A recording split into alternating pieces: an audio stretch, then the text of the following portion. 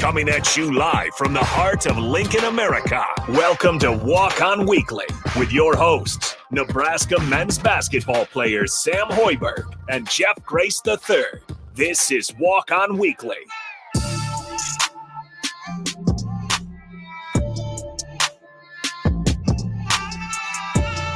All right, welcome into Ticket Weeknights. I am Harrison Arns pushing the ones and twos, and welcome into the Walk On Weekly. We got Jeff Grace III here and Sam Hoiberg as always. Plenty of good stuff to talk about. Finals just got wrapped up here, as well as a lot of interesting news just kind of going around the NBA circle with Zion, Chris Paul, just tons of stories to go through. So if you guys want to join these shows, Starter Heyman text line 402-464-5685, as well as we're streaming on Facebook, YouTube, Twitch, and Twitter, and Allo channel 951 for all Allo subscribers out there. But guys, it's been a minute. How we doing?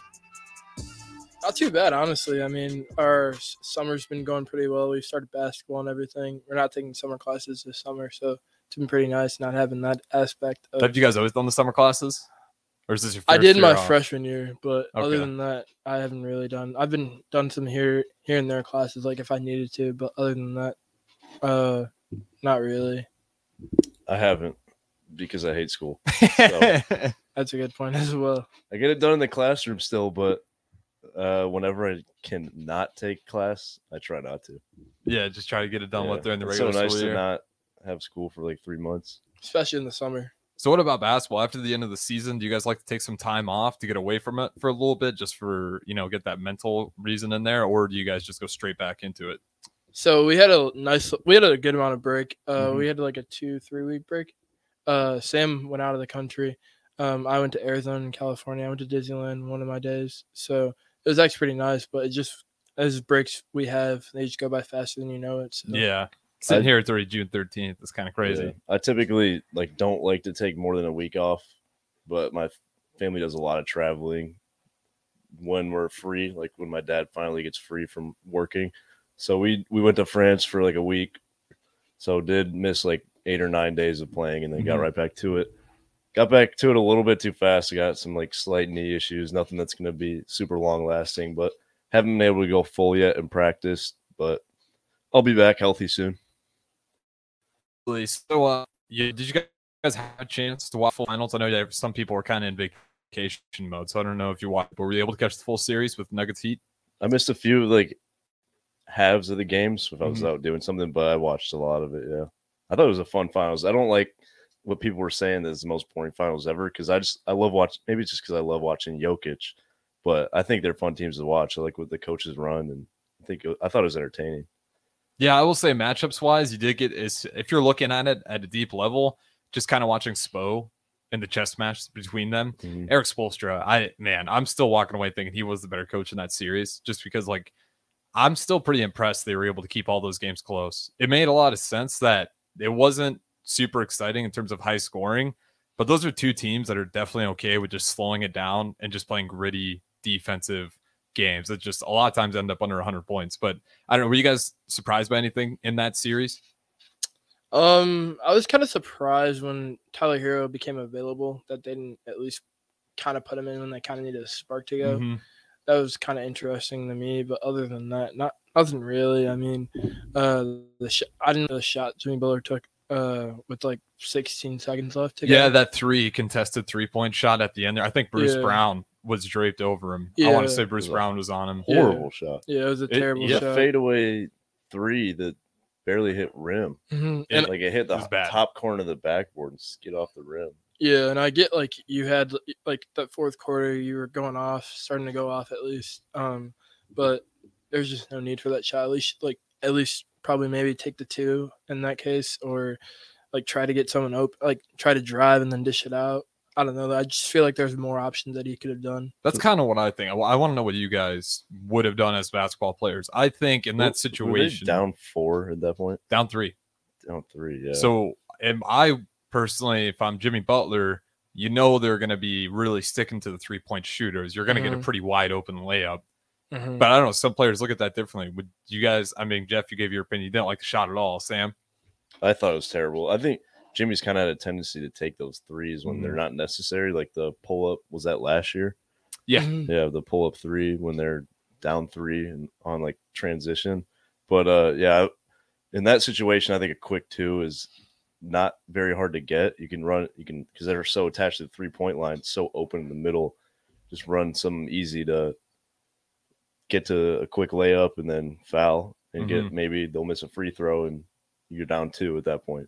Okay, but I don't think going for the 3 is necessary unless it's like a very good look.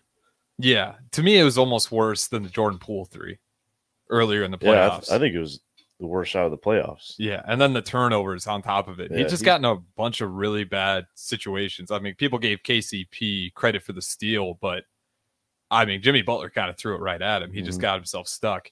Real quick, I do want to transition here. We won't hop back into the finals, but I need you to confirm something for me, Sam. Unknown texter says, Sam, my son Christian wore a Luka jersey today at basketball camp. He said you called him the GOAT. Can you confirm? Yeah, Christian got me out in knockout.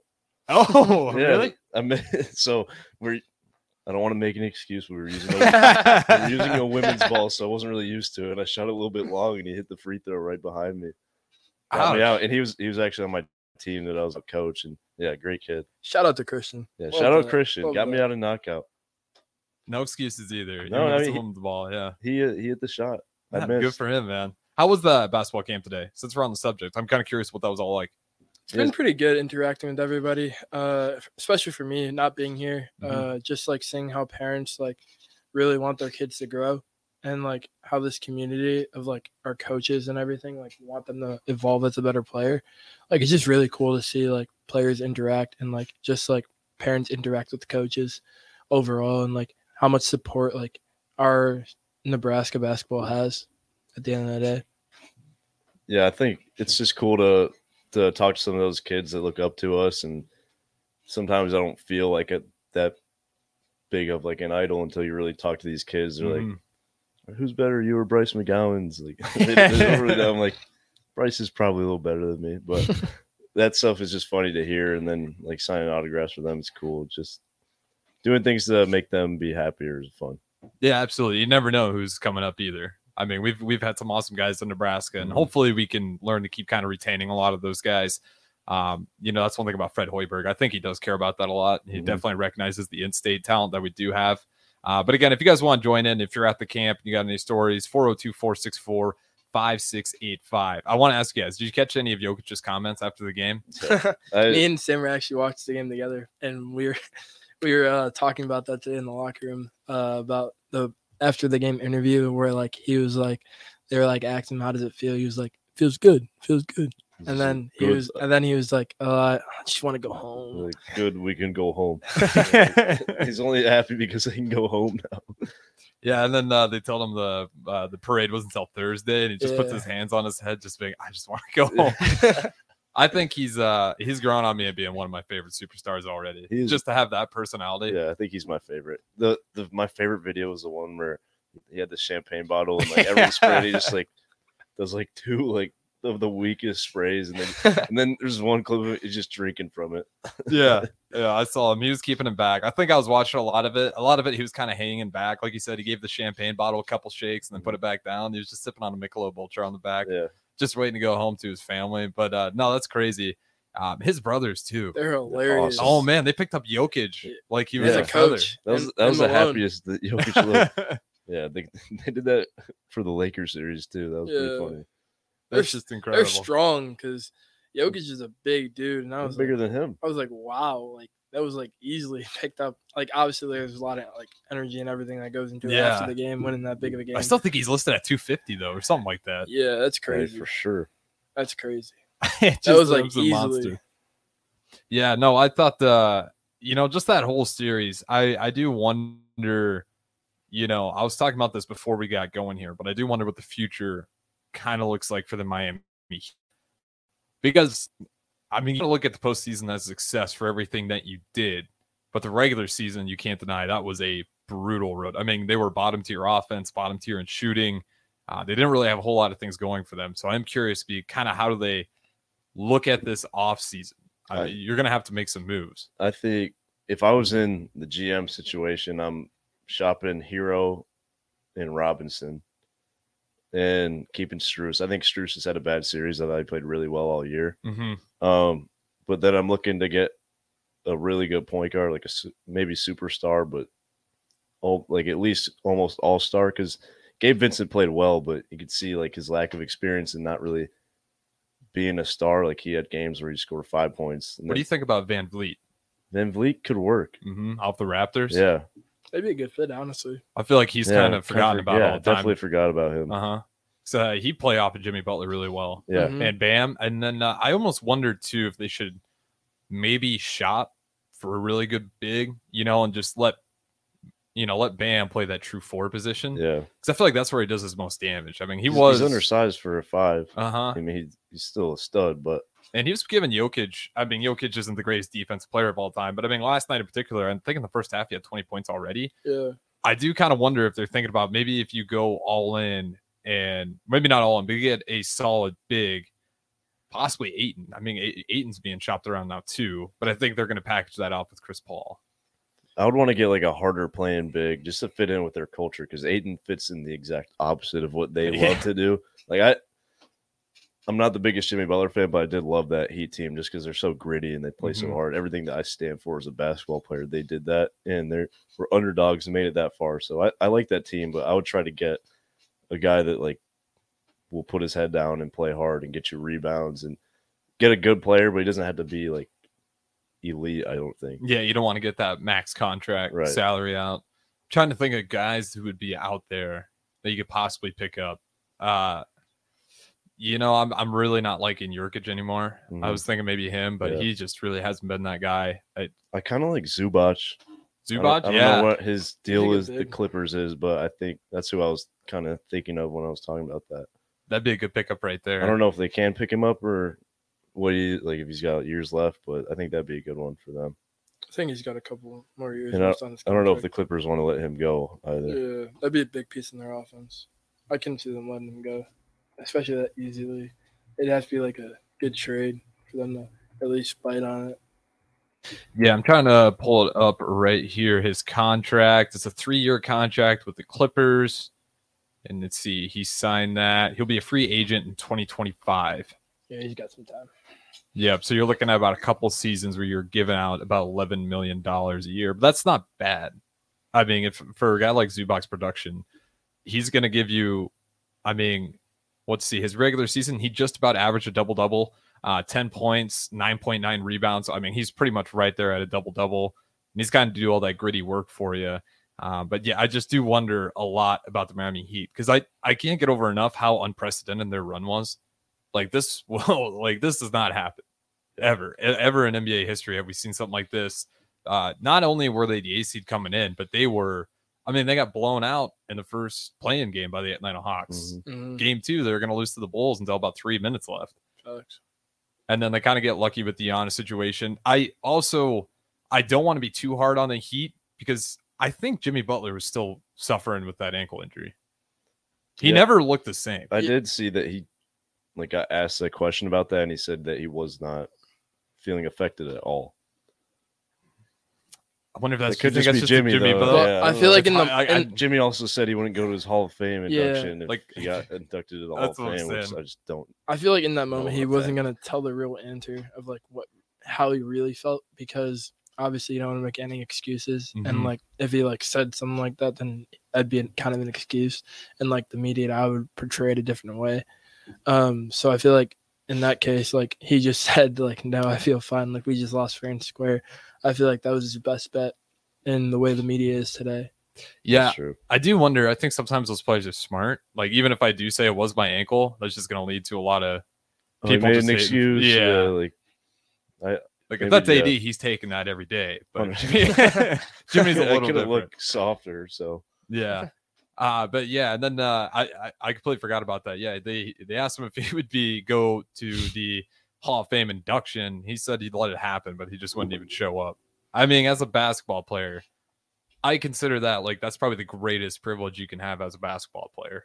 For sure. I've never heard anyone even saying that. I don't know. Do you guys think that'd be a big deal? If you got inducted and someone just turned it down? I mean, that'd be probably the first person I've heard not willing to go to the actual ceremony and everything. Usually when people are inducted, they're really excited. throughout the journey, like you look back and it's like, wow, look how far I've come. But like, I don't understand like the point of not going. Like if he has a good reasoning behind it, I understand that. But like, he really didn't give any good reasoning behind it. He just said, no, I wouldn't go. It just makes honestly no sense to me, because like that's such a privilege, and like you should be grateful for that opportunity to have to be considered one of those greats, like led before you. So I don't know. Like I just feel like it wasn't the right thing to say. But I feel like the media also kind of probably did put him on the spot a little bit. So I feel like, but like that's no excuse at the end of the day. Like you shouldn't. I don't think you should have said that at all. I think maybe he was trying to, like, if it was Jokic that said that, I would like actually believe him. Yeah, because he's shown already that the culture, he doesn't seem to like really love it, care that much. Maybe he was trying to be a bit like Jokic.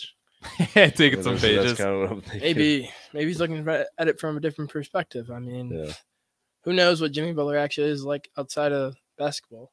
So, I mean, yeah, you never really know. I will say, I mean, I wasn't totally surprised by it. Jimmy Butler, great player. I'm kind of on the same stance Sam Hoiberg's in, but he's definitely got a pass to him. Oh, 100%. You know, I don't think the Timberwolves stuff was all for nothing. I don't think Jimmy was, you know, I don't think he was telling lies, but I don't think it was all on the Timberwolves that didn't work out. You know, I think he's got some problems with just communication. Yeah. And for whatever reason, Spoelstra works. But people kind of forget regular season, Spoelstra and Jimmy Butler were going at it like in the middle of games. In a huddle. Yeah. And so if like a guy like Spoelstra, I think Jimmy feeds off of that though. Yeah. I can see that. Just something to. It's part of the reason I think him and my dad didn't go great together, because my dad's not going to be the guy that butts heads with you. Yeah.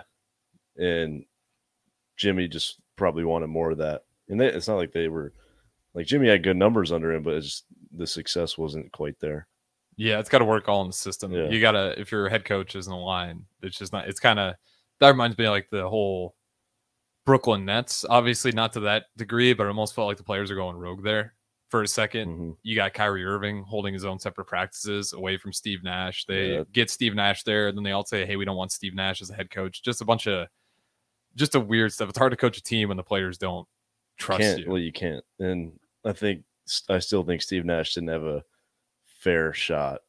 Because, I mean, if Katie didn't have his foot on the line, they could have won a championship with the Nets, and that was Steve Nash coaching. And what's Giannis's legacy right now? Yeah. Giannis goes that year without a ring. Mm-hmm. I mean, we'd be looking at the Bucks entirely different. This year wouldn't even be that crazy. You know, I mean, it would be, don't get me wrong.